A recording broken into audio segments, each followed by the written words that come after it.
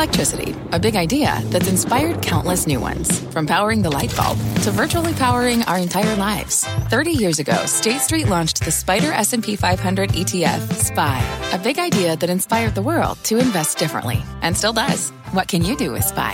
Before investing, consider the fund's investment objectives, risks, charges, and expenses. Visit ssga.com for a prospectus containing this and other information. Read it carefully before investing. SPY is subject to risks similar to those of stocks. All ETFs are subject to risk, including possible loss of principal. Alps Distributors, Inc. Distributor. Homes.com knows that when it comes to home shopping, it's never just about the house or condo. It's about the home. And what makes a home is more than just the house or property. It's the location and neighborhood. If you have kids, it's also schools, nearby parks, and transportation options. That's why Homes.com goes above and beyond to bring home shoppers the in-depth information they need to find the right home. And when I say in-depth, I'm talking deep. Each listing features comprehensive information about the neighborhood, complete with a video guide. They also have details about local schools with test scores, state rankings, and student-to-teacher ratio. They even have an agent directory with the sales history of each agent. So when it comes to finding a home, not just a house, this is everything you need to know, all in one place. Homes.com. We've done your homework. My mission is simple, to make you money. I'm here to level the playing field for all investors. There's always a bull market somewhere, and I promise to help you find it. Mad Money starts now. Hey, I'm Cramer. Welcome to Mad Money. Welcome to Cramerica. Other people want to make friends. I'm just trying to keep you from losing money. My job is not just to entertain, but to educate and teach you, put it in perspective. Call me, 1-800-743-CNBC, or tweet me at Jim Cramer. Too much speculation, too little stability in the face of a resurgent pandemic. And that is how you get a meltdown like today.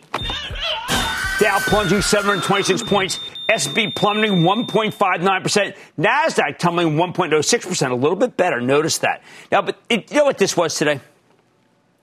It was the end of euphoria, revolt of the buyers mixed with a strong belief that the Delta variant will take away all the upside of the areas of the market that have been making you so much big money. Hence the collapse of the industrials, the transports, the oils, most important, the speculative stocks that have brought so many younger investors into this market. I think rampant speculation is actually one of the great ignored risk factors in this market. Whether you look at the most active stocks on Robinhood, or you check Reddit, or you examine all the deals that have been floated, there's been a ton of speculation. I don't see many mature senior growth companies coming public or merging with SPACs. It's all startups. It's all companies that aren't making money. Oh, and the Wall Street bets and Reddit names? Guys, get some boomers to help you, or a trust fund. You're going to need both before this is through. Let's start with all the IPOs and the new merchandise. I could have called it junk, but I'm kind of like a Gandhi-like gardener. This week, we're supposed to get 19 deals. Okay, that's stupid, ridiculous, and idiotic, okay? The brokers are asking accounts to sell stock in other holdings so they can participate in these new crummy deals. They're pleading with them, reminding them of all the hot IPOs they've been allowed to participate in before. If money managers don't commit to buying this cycle's dogs, they know they may not get a piece of the next cycle's big winners. Okay, not every single IPO is terrible. I mean, a couple, if they come at a decent price, I like. Kaltura, I use that on-demand video software. Outbrain, that's helped me make some quarters at the street because it's a pretty good online marketing company. It really does bring in some money, brings in subscriptions. But there are way too many deals, especially in already saturated areas. I mean, you got Couchbase. Ooh, a database tech play for application developers. We don't have any of those, do we? Or Gambling.com, which does digital marketing for the gaming industry. Ooh, could use a new one. Or how about Exponential Fitness, a gym chain? Didn't we have one last week? Or Infrastructure Holdings, which has learning management programs. Holy hallelujah. Boy, do we ever not need that. These are all areas we've got too many stocks already. It's the last thing we need or more. That goes doubly for all the small biotechs and analytics platforms. Memo to all you syndicate desks. We know you want to make money for your firms, but you are killing the golden goose. But these IPOs keep coming and coming and coming because they can. The brokers know there's enough money to get everything done, even if it means money managers need to sell good stuff to buy garbage. They need us more than we need them. It won't stop until the buyers simply revolt, until the syndicate desks. No, thank you. I've always said the two things that can really stop a bull in its tracks: rapid rate hikes from the Federal Reserve and a flood of new stocks in the form of speculative IPOs. And this is definitely a rapidly rising tide sinking all boats. When you include the SPACs, get this, we've had 638 deals this year, 638, worth $217 billion. That is up from just 140 deals worth $47 billion last year at this time. That's insane. I mean, that's just insane. All right, well, so what are the other signs that the speculative euphoria is finally coming to an end? I don't know. Why don't we start with the meme stocks? Oh, I'm sorry. That's meme. Now that everybody knows the formula, executives are ready with insider sales the moment these memesters gun up their stocks. And that's what happened to Corsair, the high-end gaming hardware company that got memed to $40 and then fell right back to 30 when the insiders caught the memesters right and just slammed them over the head with a 2x4. Never seen a nicer bunch of guys get one. We've seen a whole host of these names give up their gains quickly, which tells you that the meme formula no longer has any staying power. It was a good trick while it lasted, but now we're all under your nonsense. And soon even the SEC and, oh, that's going to be the Southeast Conference. Maybe even the guys in Washington are going to figure out the obvious game. We know that Robinhood, the brokerage for those who think or are young, is coming public in 2 weeks, just the absolute worst time. We're overwhelmed by stock already, right? We just don't need another fintech, especially not another big one. The Robinhood deal will most likely be set up to win because they're allocating 20 to 35% of the shares to individuals who use the platform. But if it breaks price, can you imagine how disastrous that would be? All these people would hate Robinhood. Doesn't help that lots of Robinhood investors love the airlines and cruise lines. You always see them buying them early in the morning. At least they get up early, those jokers. And they're getting wrecked right now. Perhaps the most revolting aspect of this year of speculation is in little stocks that are too small to mention on air, probably because they're not worth anything. Little nobody stocks that keep seeing these massive spikes in volume so they hit the most active list. This sell-off won't truly end until individual investors realize that this strategy of suckering people into tiny stocks, bagging them, gunning them, and liquid them, and just banging them out as soon as they run, that it's insidious. Again, the SEC needs to crack, a lot on their plate, needs to crack down on this stuff because I think it's basically a sophisticated pump and dump scheme. I wish I had subpoena power. Then there's the heart of speculation, cryptocurrency. In retrospect, crypto had a parabolic move that peaked right around when people started taking non-fungible tokens seriously. Who came up with that name? Hey, very much of an Emperor's New Clothes situation, don't you think? Any bids up there for the NFTs now? You think we'll even remember that acronym in 6 months? God, the billionaires King Kanye. We got billionaire-itis. Speaking of bids, have you noticed how Bitcoin seems to be hanging by a thread? Once again, a sign that the speculative excess is coming to an end. I like Bitcoin in theory, but I want to see it drag to lower levels before I consider getting back in like 12,000 when I bought it last time. Don't even get me started on stable coins like Tether that are unstable, supposed to be pegged to the dollar, allegedly backed by greenbacks as well as solid commercial paper. But we have no idea what that paper is or who's selling it to them. Tether. I'm calling it the Achilles heel of crypto. Hey, go read that Homer stuff. It's eye-opening. What else? There's a ton of speculation in oil, and without yesterday's OPEC agreement, it could have easily gone $100 a barrel. Now, though, OPEC's up in production, so there was a cascade lower as the longs bailed and all the speculative excess got drained out. The collapse of crude is actually good news for the broader market, not that anybody knows it. It means lower costs for everybody. Plus, at these levels, some of the better oils are too good to ignore. Hey, Chevron with a 5.6% yield. I know it's pronounced Chevron, but I like to call it Chevron. A lot of oils have been huge winners in 2021, and now those gains are being shredded like shredded wheat, which has very few calories. Finally, there are the hyper-growth stocks that trade at multiples to sales, not earnings. These are always, they always take a hit when the whole market gets hammered. And after a while, they cause collateral damage to even the strongest growth stocks like FAANG plus Microsoft, which is exactly what happened today. When FAANG plus Microsoft roll over, that's called a bottom. So what do you do now? I think you watch as the speculators get blown to kingdom come while the pandemic stocks come roaring back and the big industrials try to bottom. But don't be sucked in by all these strategists calling for a 10 to 20% decline. We've already seen those declines. Open your eyes. I think they're the best ones to buy. The rails, the aerospace play, other than Boeing, which I expect to have a bad quarter, although down here starting down. For 50 points, I've been saying that. And the infrastructure stocks all make tons of sense down here because, well, they're down big. Hey, you see IBM reported a good quarter after the close? Worth looking at. Finally, pick a bank, will you? They've been crushed and they had good earnings. The banks are hostage to the ever-roaring 10-year. But especially, eventually the 10-year is going to reverse itself. I mean, business is pretty good in this country and start going down in price when the Delta variant is, if the Delta variant is conquered. I have a good list coming up later in the show.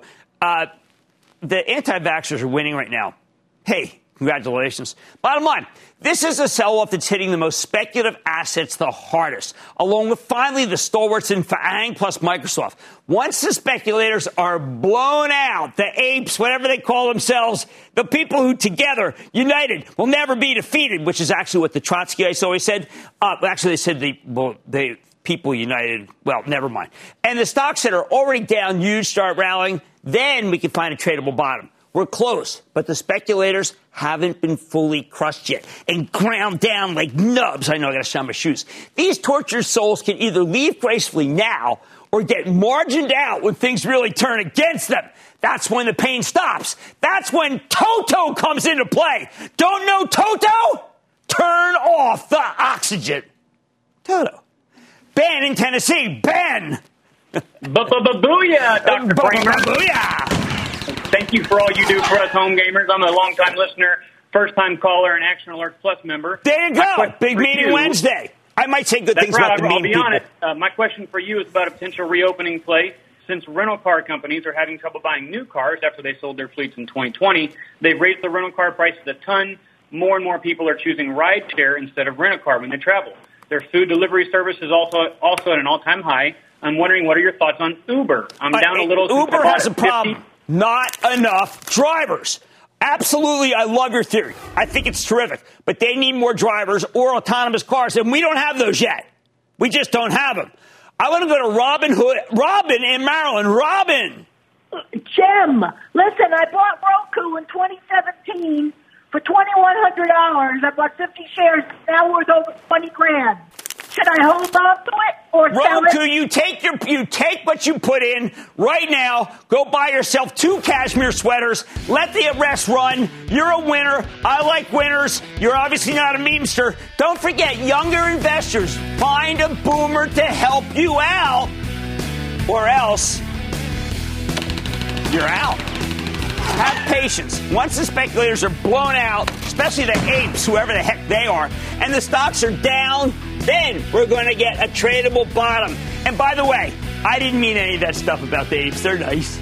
Okay, on Mad Money tonight, with stocks falling aggressively today, I'm eyeing one player that managed to stay in the green. I'll reveal the name when I sit down with the CEO. Oh, and also the guy who started. And then it was the worst day for the Dow since October. But we're still in the middle innings of earnings season, so why don't we just figure out what banks are doing well? And worries about the Delta variant are wreaking havoc on the economy. Well, I got a regional player, First Horizon, doesn't seem to hurt him that much. I'm going to talk with the CEO. So I urge you to stay with Kramer. Don't miss a second of Mad Money. Follow @Jim Kramer on Twitter. Have a question? Tweet Kramer. #MadTweets. Send Jim an email to madmoney@cnbc.com or give us a call at 1-800-743-CNBC. Miss something? Head to madmoney.cnbc.com. We are trying to make sense of things for you here tonight in the face of this incredibly difficult but panicky tape. I like to buy hysteria, not sell it. I like to buy panic, not sell it. We don't advocate panic because it's not a strategy. There are 2 kinds of companies in the blast zone. The ones that are at risk and the ones that are really at risk. What bounces best? That's what you must be thinking about at this point. What a day. We have your back and we'll get through this together. Don't panic. Stick with Kramer. And let's get through it together. Fact. Running a business is not getting easier on your wallet. With higher expenses on materials, employees, distribution, and borrowing, everything costs more.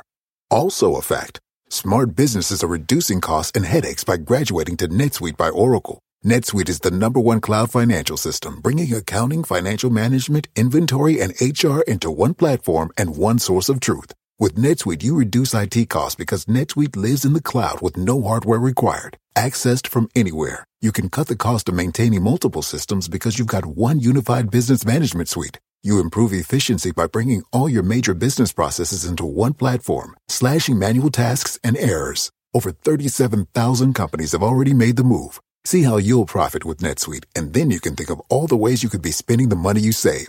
Company retreat in Malibu, anyone? By popular demand, NetSuite is offering a one-of-a-kind flexible financing program for a few more weeks. Head to netsuite.com to start saving.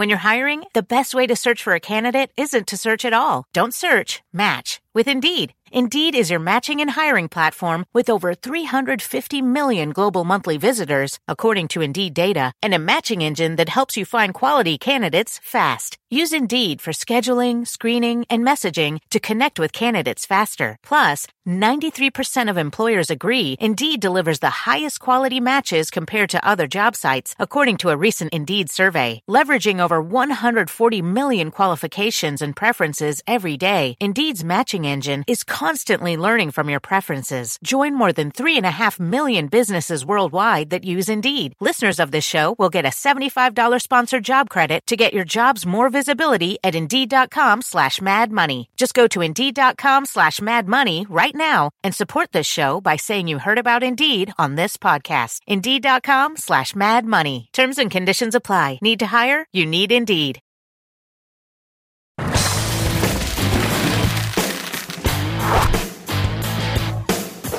On a hideous day for the averages, thanks to the resurgent pandemic, the few stocks that managed to rally were almost all stay-at-home plays, the COVID winners from last year. That includes the original Bark company, which came public several weeks ago by merging with a SPAC.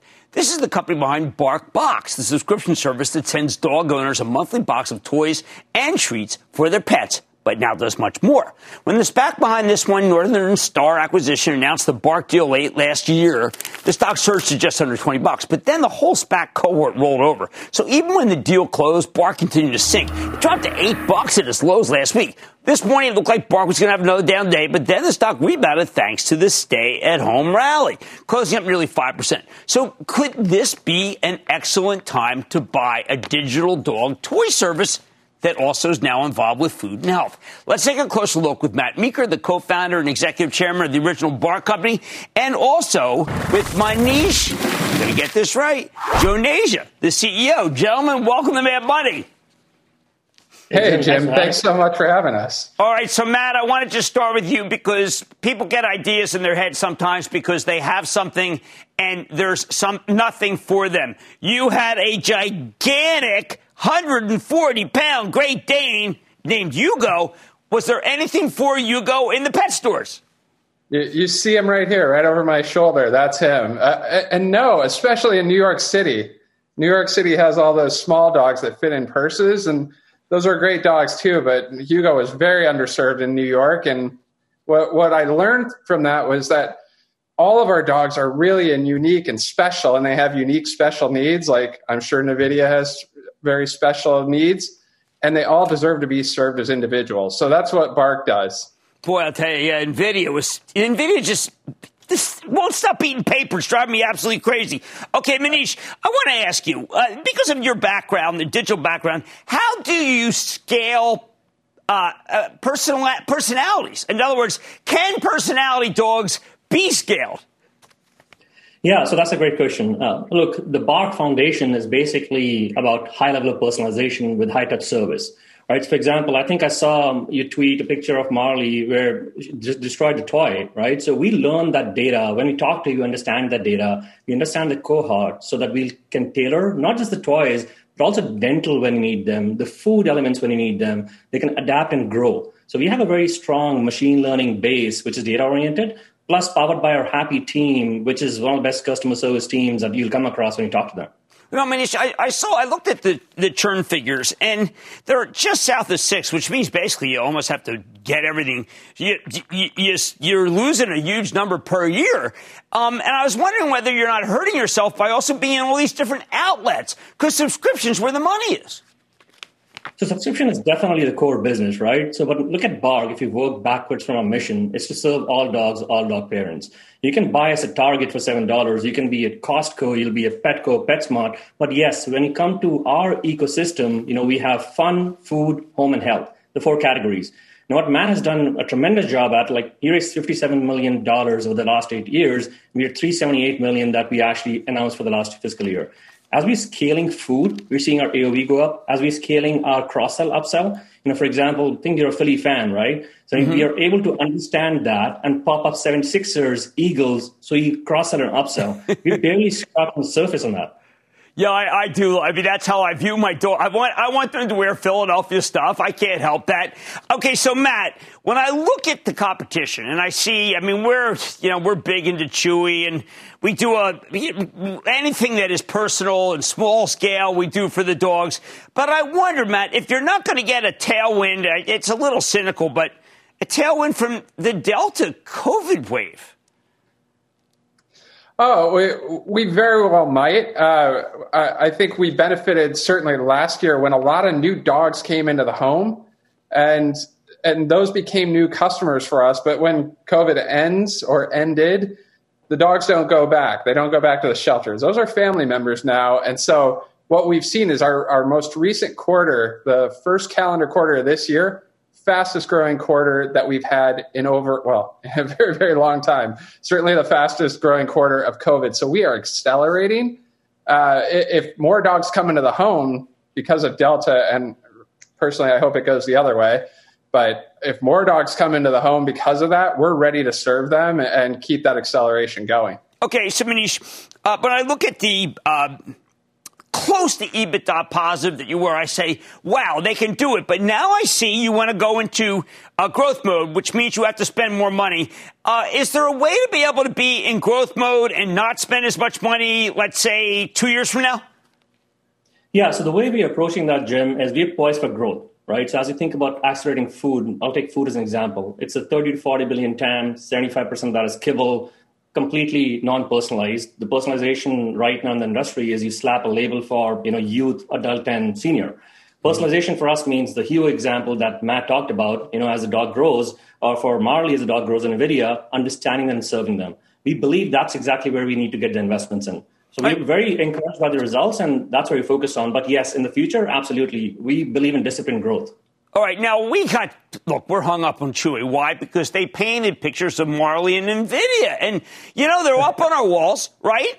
And we can't think, well, hold it, how can we use anybody other than Chewy? Look at the pictures. What can you do like that? Because it's stark when you go into our house. You see the pictures and you say, yeah, Chewy, we love Chewy.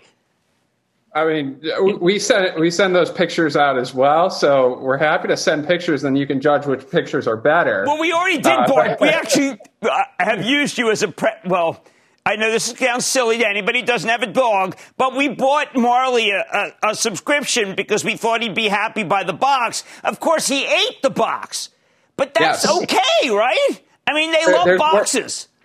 More value in that for you. You get the toys and the box for free. We throw in the box for free for a toy. Well, my daughter bought it. It's a very thoughtful product that you guys have. And I can't see how you can miss if people love their dogs. You know what I mean?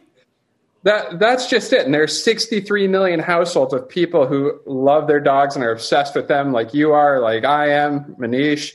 And we are today serving 1.8 million. That means, for me, 61 million households that we have to get to, show them how great our products are, how specific they are to their dogs, how well we listen, and then feed them better, take care of their teeth better, make sure their mental health is great. So there's a lot of work left to do, huge amount of growth in front of us. Well, I got to thank you guys for what you're doing. Yeah, I mean, personally, this is a big issue for me and for you guys. I know that's the case. Matt Meeker and Manish Jonesia, thank you so much for coming on Mad Money. It was really great to talk to you and what you're doing for our pets. Thanks for having me. All right, guys, look, I just think that dogs became part of your family during COVID.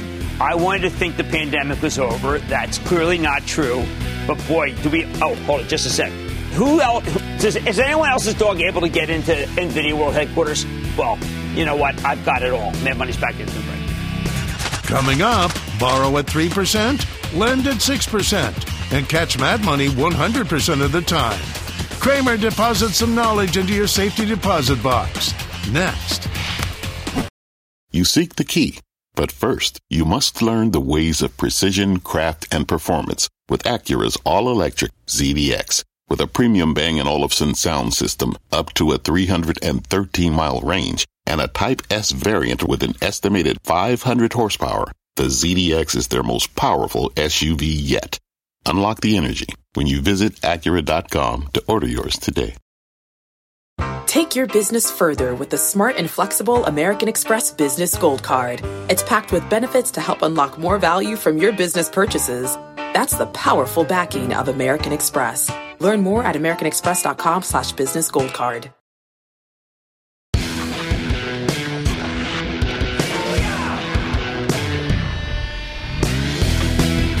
Sell.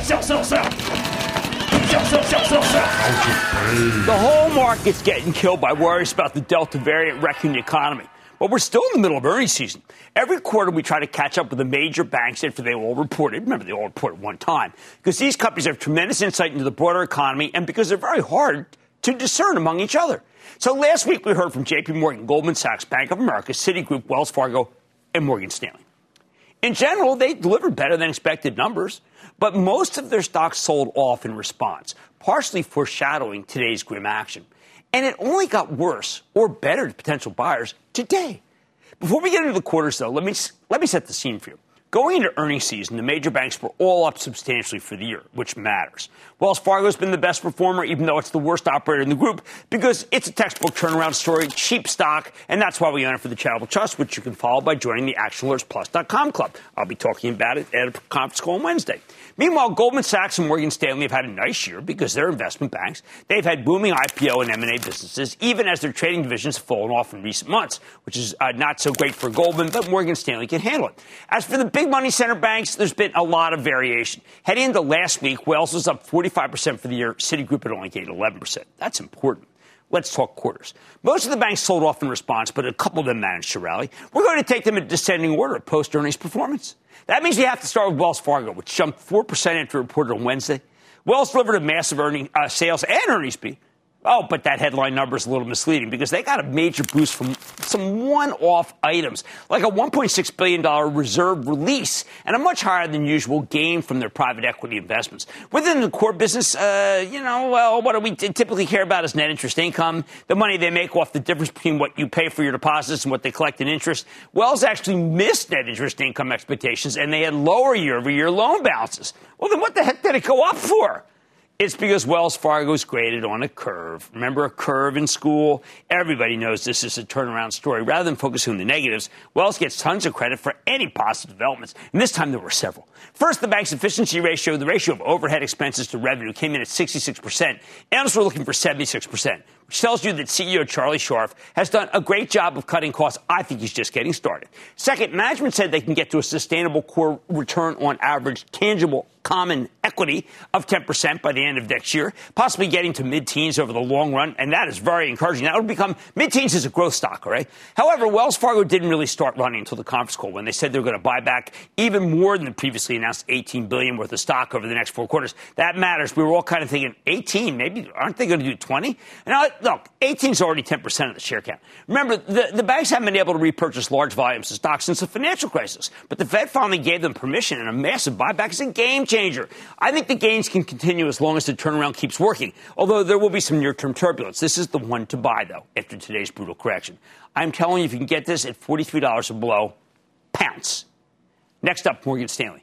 Rallied a little bit after it reported on Thursday. This was a flat-out excellent quarter. CEO James Gorman has been on a mission to transform his investment bank from an episodic business that varies wildly from quarter to quarter into a more stable business with repeatable results. And that's why he bought both E-Trade and Eaton Vance. But this time, Gorman showed us that even the safer, more dependable Morgan Stanley can make a fortune when business is booming, because this quarter they were firing on all cylinders. Still one more reason why we own Morgan Stanley for the charitable trust. Perhaps more important, their wealth management and investment management businesses saw a combined $250 billion worth of inflows. That's how you grade this company, by the way, inflows over the first 6 months of the year, massively boosting their assets under management. This is now the most expensive bank stock, but that's for good reason, because it's as close to risk-free as you can get with a large bank. It's more of a fee generator, and that's why when it was down today, boom, trust bought some. Third, this is the toughest one.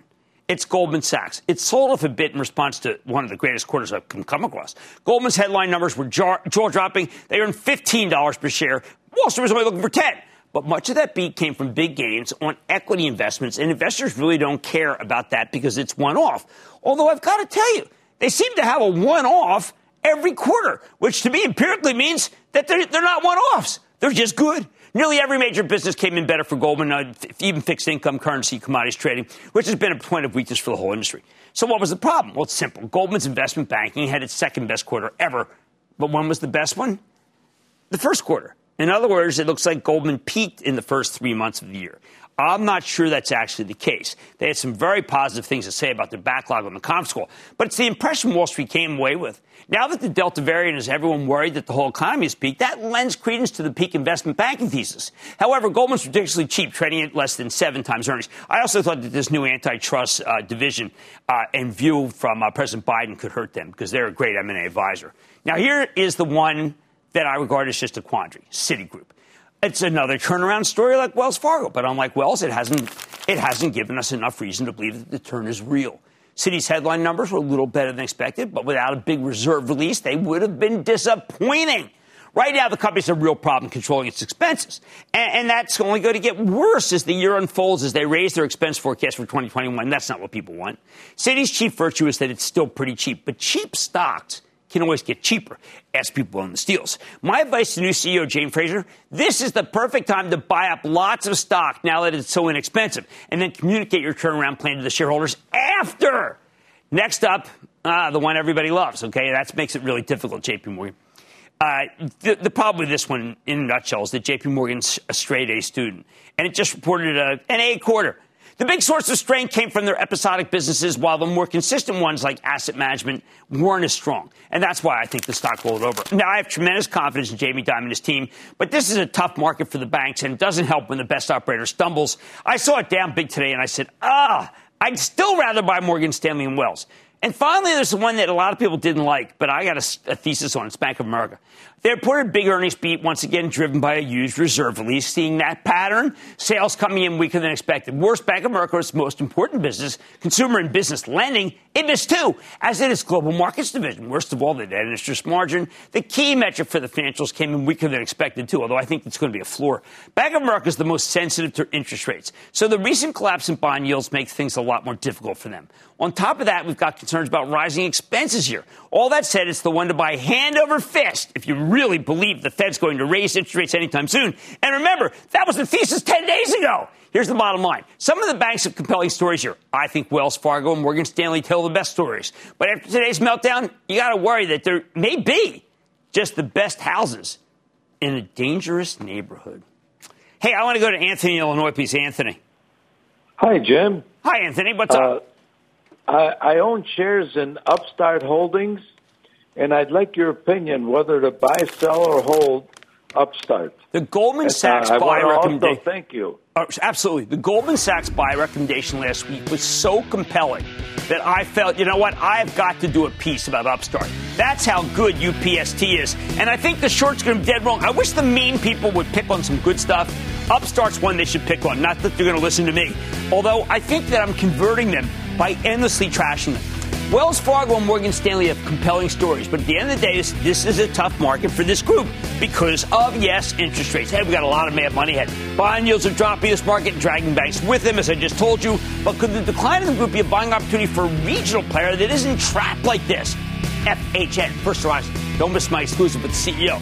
Areas booming. Then I'm pointing out the problem with peaks and highlighting the areas in the market that have caught my eye. And all your calls rapid fire in tonight's edition of the Lightning Round. So stay with Cramer.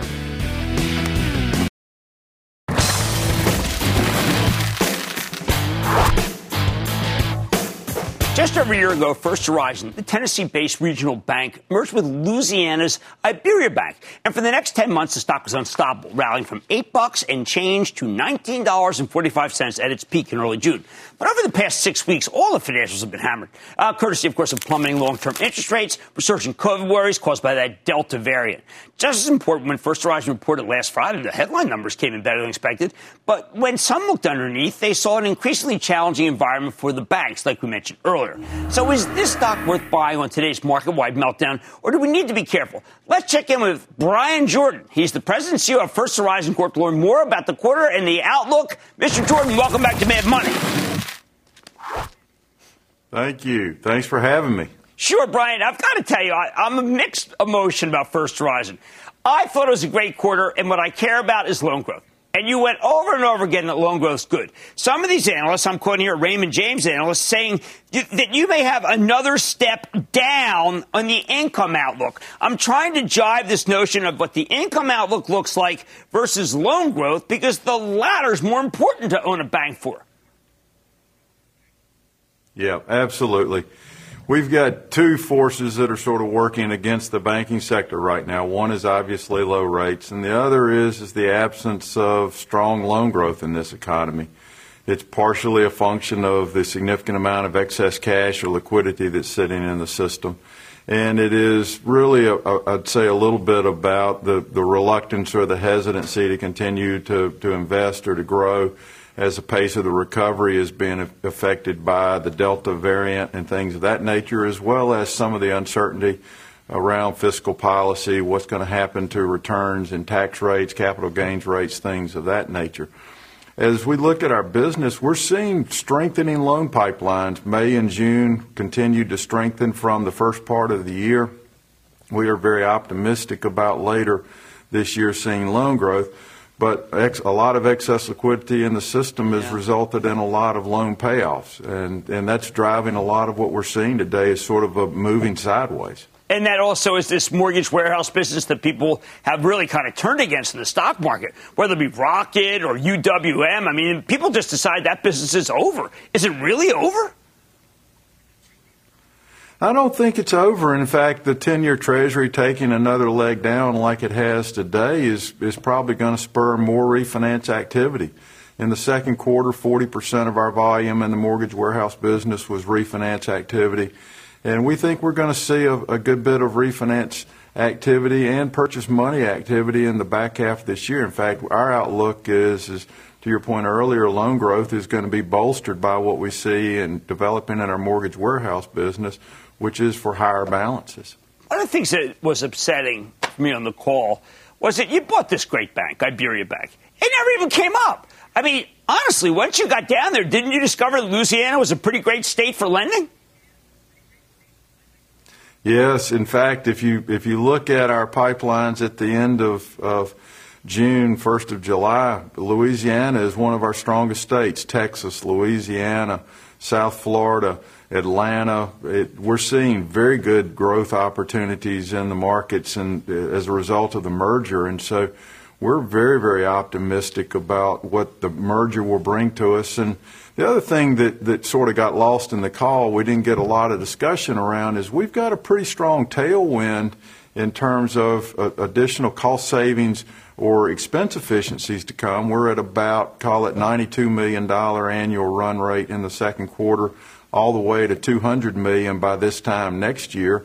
And we've picked up already $20 million of annualized revenue synergies, and we think that's just a fraction of what we'll get. So we see plenty of tailwind, and the merger of equals with Iberia Bank is going to be a big driver, we think, of the next, call it 6 to 8 quarters. People didn't seem to care. You're moving into an outfit that I really like, Encino. I mean, to me, it's the way that you speed up everything.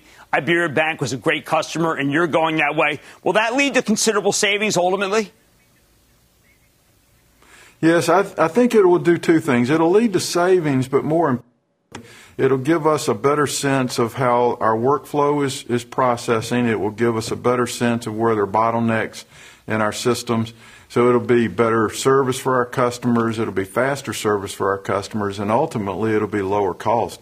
So there's a lot of technology, and Encino is the first real example of it, but there are other real examples where we'll make investments in technology. We're doing it in this merger integration that will give us a much more efficient system in the future and a better service and product set for our customers.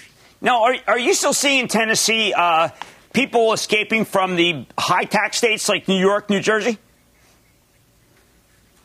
Yes, Tennessee is still benefiting, just like Florida and Georgia, and we're seeing an influx of people into the South. It's been very, very positive, and we will continue to see that. Middle Tennessee is a perfect example. You see a huge number of relocations there in just the last 12 to 15 months. We think that the attractive policies, or particularly around right to work, taxation, et cetera, are going to be really, really positive for our 12-state footprint. Yeah, I mean, I think that people forget that you must have a real influx into your area because we see the outflow.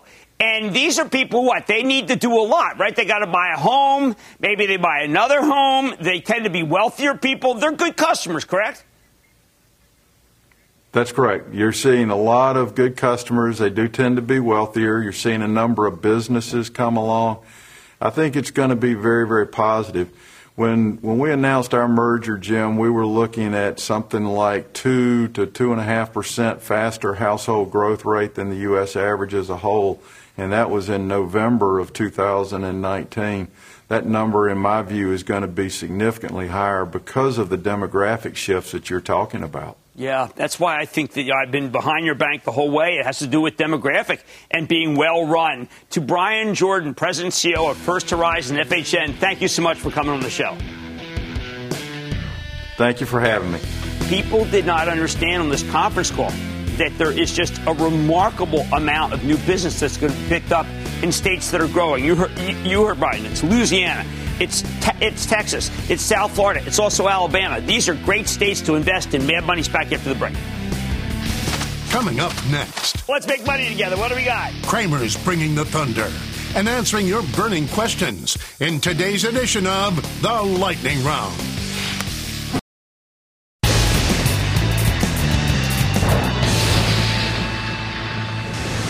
It is time. It's time for the lightning round. It's over. Are you ready? Ski Daddy, time for the lightning round. Chris, I'm going to start with Ryan in Mississippi. Ryan. What's up, Professor Cramer? Not much. How about you, Chief? Nothing much. Got a quick shout out to my financial advisor, Woody Odom. I called you back in May about a stock, and you told me I had horse sense. And since it has run up about $10 a share, and in the past week or so, it has just dropped like a rock. My stock is Academy Sports and Outdoors. Yeah, I'm telling you, I still like it. I've got to tell you, they reported about a whole bunch of good lines. People expected even bigger lines. Give me a break. I'm a buyer. Campbell in Delaware. Campbell. Yo, Jimmy Chill. Let's go Birds. You betcha. Come on. We got a good receiver. What's going on? Hey. So as we approach these quarter two earnings reports, what are your thoughts on Sherwin-Williams stock? Raw costs are now too high. I am concerned. I no longer think that you can buy this stock until we see the raw costs come down. And then I will feel better. David in New York. David. Booyah, Jimmy Chill. What's going on? I don't know. Just hanging out, growing a lot of cucumbers, then making pickles. What's up with you? It's awesome. I'm from Brooklyn, New York, and I'm calling today about stock SoFi. I think SoFi should be done going down soon. I mean, stock stop at zero. I mean, this thing has just been a nightmare. And Anthony Noto's better than that. It's at $15. I'm a buyer at the 14 level. How's that? I'm not done. I'm going to Rick in Illinois. Rick. Hey, Big Jim. Booyah from Chi-Town. Oh, yeah, I got absolutely. Taking my call. Okay. Quick question on GE. Was acquired 2004. 2,000 shares at $29. It's now between 12, 13, and 8-to-1 reverse split. Stock split's coming up. I don't care where a stock came from. I care where it's going to. I think GE's okay. I don't think it's great. I don't think it's bad. It's just okay. And I say that because there's a lot of good businesses and some real bad ones. Cameron in Colorado. Cameron. Booyah, Jimmy Chill. Yo. Hey, I got a question for you. Okay. I picked up this stock right before Memorial Day, hoping to be part of the reopening play. And since then, it has unfortunately just gone down. So I was wanting to get your opinion on if this is a buy opportunity or a cut and run opportunity. I'm asking about Cisco. Which kind?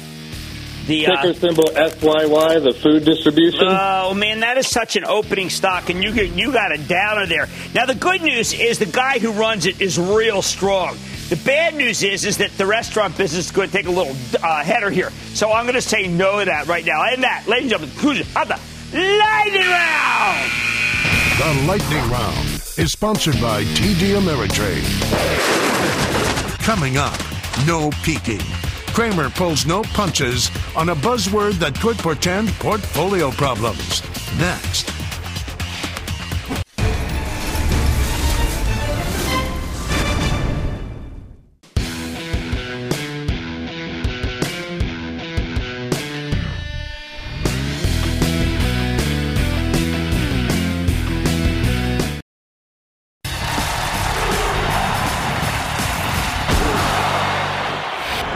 Today we needed to talk about one of the most brutal terms in the stock lexicon, peak.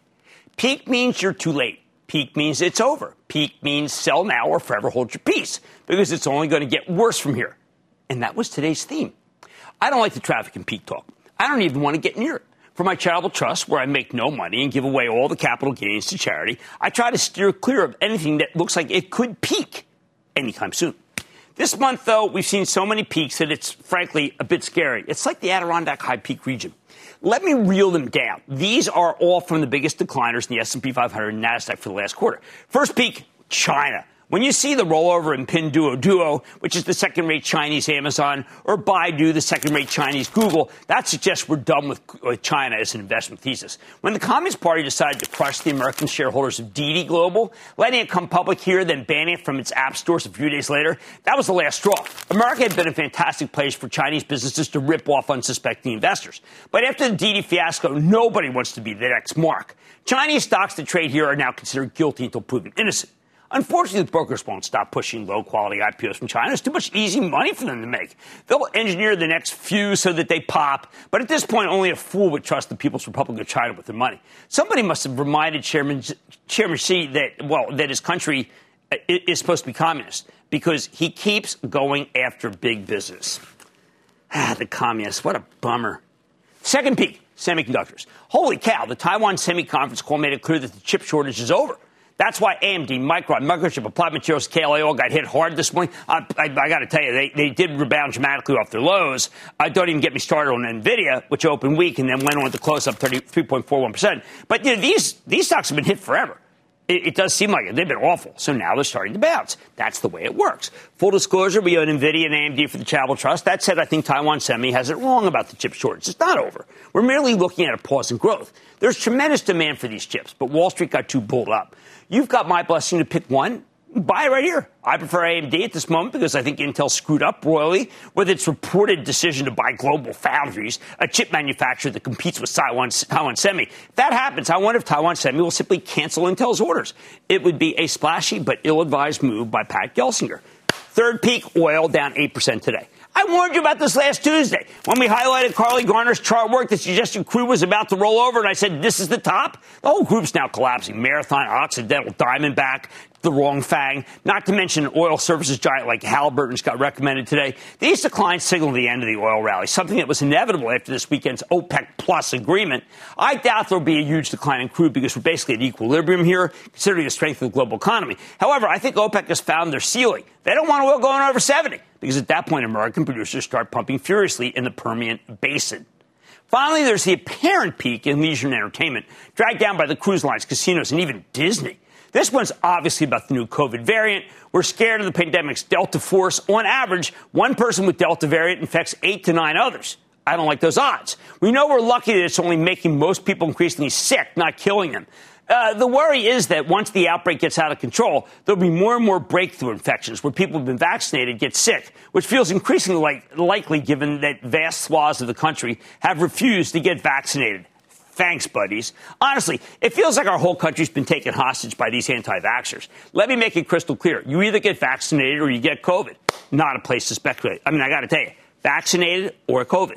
It also means people won't be traveling as much just when oil supply is increasing. The breakdown in travel, entertainment, and the oils. My judgment. There are peaks, and then there are valleys, and then peaks again. I think the semis have the best chance of climbing back, but the travel, leisure, and oil stocks could be headed for a real crevasse, a very big valley.